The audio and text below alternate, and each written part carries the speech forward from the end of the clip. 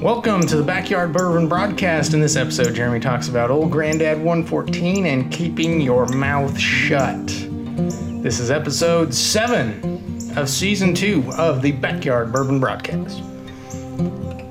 Hey there, Backyardigans. How y'all are? How you doing? It's been forever. It's been more than quite a while since I've been on here. Since my last podcast, I've finally surpassed over 1,000 listens to my stories, and I have to tell you, that is just incredible. I remember being surprised when I hit 25 listens to this podcast, so to have over 1,000 is simply astounding.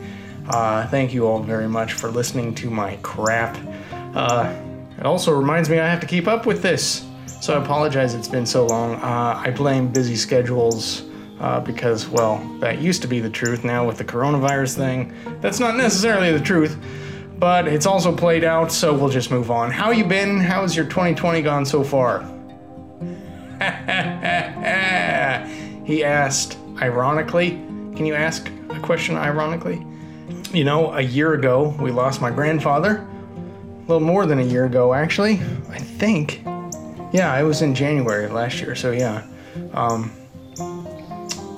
He was the last surviving grandparent I had left as my mom's dad, and it occurred to me nothing reveals how fast time flies by than the death of a loved one. I remember thinking that was over a year ago. Somehow it really puts a stamp on time in a way nothing else does. So in honor of that, I picked up the Old Grandad 114.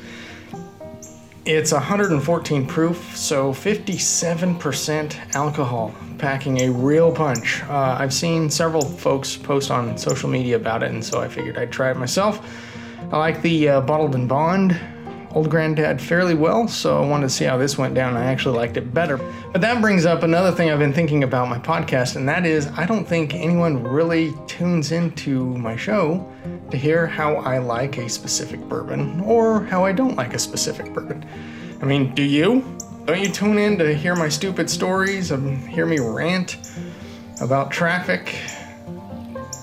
It's not like I'm some type of sommelier with all sorts of degrees and experience, right? No one's under that impression, are they? I like bourbon. I like lots of types of bourbon, and if I come across a new, unique brand, I'll tell you, but until then, it's probably just safe to say that I'm still loving the Wild Turkey 101, or Weller, or Evan Williams 1783, or Larceny. Oh, I've been on a larceny kick as of late, and man, it's good. It helps that the local store knocked $10 and change off the price tag. Actually, more than help, if I'm completely honest. I mean, I'm not cheap. Yeah, I'm kind of cheap, but it's more that I'm suspicious, you know what I mean? I'm suspicious of companies driving false demand, leading to higher prices, so their accountants and CEOs can go home with ever-increasing raises and bonuses. It's not just distilleries that do this. I'm suspicious of everybody. I'm a hardcore dyed-in-the-wool capitalist. Make what you can while the sun still shines, right? Make as much money as you can, but don't expect me to foot the bill, all right? If you want to find a sucker, more power to you. Just keep on looking past my house. I love that there are Instagram accounts focused on calling out the price drivers. We need to expose those creeps charging $200 a bottle for Weller. I love Weller, but you guys are, well, I won't say you're, I'm just going to move on. In other news, other than a new year and that whole global pandemic that's happened in the months since I've posted anything, back on April 7th, our good Coach Gundy decided to chime in on his thoughts about how soon he could see his football team returning to the quote-unquote office, as it were. Now, if you didn't know, everyone's been shut out of every building on campus, and I'm sure it's that way all across the nation as far as universities go. So he's obviously amped up to get things back to normal, as we all are. Earlier that day, Lincoln Riley, the coach from that team down south that I won't mention, was asked the same question by the media: how soon do you see your team returning? Knowing the media's looking for a soundbite, Lincoln Riley avoids this trap. He gives out his canned answers, right? We're not the ones that get to make that decision, blah, blah, blah. Kids come back when the officials say it's okay, blah, blah, blah. We're just taking it one day at a time, blah, blah, blah. One front in front of the other, blah, blah, blah.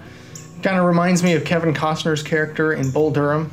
He's teaching Nuke Lelouch how to give a media interview. And he says, of course it's boring. That's the point. Right? That's the point. Avoid anything that will easily become a distraction to your team by a media constantly putting your words front and center. It was textbook avoidance. Riley gets an A+ for doing it. His team won't have to answer a billion questions about it for the next 6 months. And his university won't have to come up with a hastily concocted media response to the good coach's comments. And Riley won't have to go on a forced apology tour 3 days later. Meanwhile, in Stillwater, Gundy says, hold my beer. Mullet Mike then went on a 20-minute diatribe on how he thinks things will be ready to start back up May 1st. How we need football and how these kids aren't getting the virus and they're, quote, healthy and they have the ability to fight this virus off. And, end quote, and how we got to get this country back to work. And then, oh yeah, he's not an expert. Whew.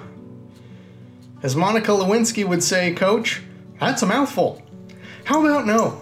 How about you think about your team, your university, your state first, rather than how this has increased the legend of the mullet? Think about how this is going to play out.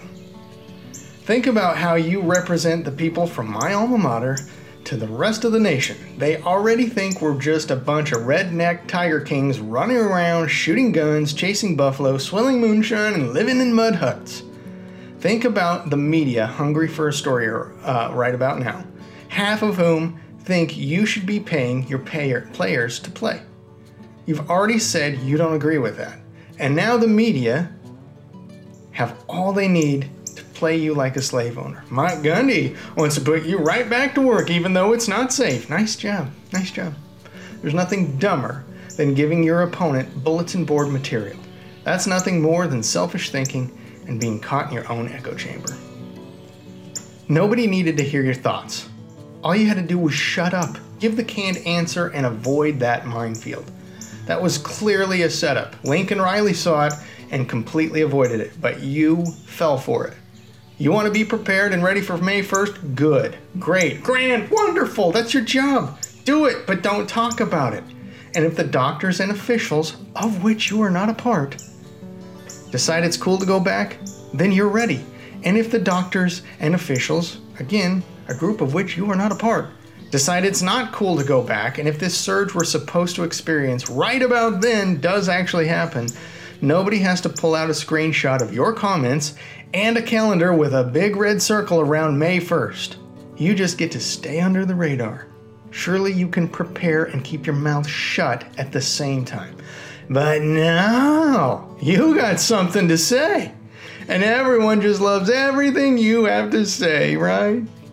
Didn't you hear the silence on the other end of the line of that conference call? That was the sound of 100 journalists writing down your every word while thinking, this is solid gold. Did you have an agreement with ESPN to get a piece of the traffic dollars after this went public? Every sports news organization should be on their knees thanking you for stepping on that big red button that said, don't step here. What followed was the university going into panic mode, trying to both distance itself from your stupid comments and not throw you under the bus at the same time. Then, days later, you were forced to send out the "It's come to my attention that my words may have offended some people" apology that is never an apology, isn't sincere, isn't accepted. Nobody buys that you believe what was typed up for you to say. Everybody knows that it was typed up for you to say. Just shut up. That's all you had to do. Just shut up. Someone pointed out this to me years ago, but I didn't want to believe it. I don't know if I believe it now. But they said Mike is a big fan of Mike. Everything else is just a means to getting more Mike. I still don't know if I believe it, but this sure didn't help. Okay, kids, that'll about do it for this episode. We are back once again. We never left. We might be back again. Huge thanks one more time To everyone listening to my podcast, I truly appreciate it. I hope I keep you entertained. If not, I don't blame you for skipping on to the next podcast you have to listen to. Again, if you have any comments on my program or the pictures and videos I provide, please drop me a line at backyardbourbonbroadcast@gmail.com or find us on the interwebs or social media. We are on Instagram at Backyard Bourbon Broadcast and on Twitter at Bourbon and Story. And you can always visit our webpage, backyardbourbon.wixsite.com. I know I'm cheap, but I'm cheap. I'm doing this for free, so take it or leave it. Once again, thank you for listening. We will talk to you next time on the next episode of Backyard Bourbon Broadcast. Love you, Liam.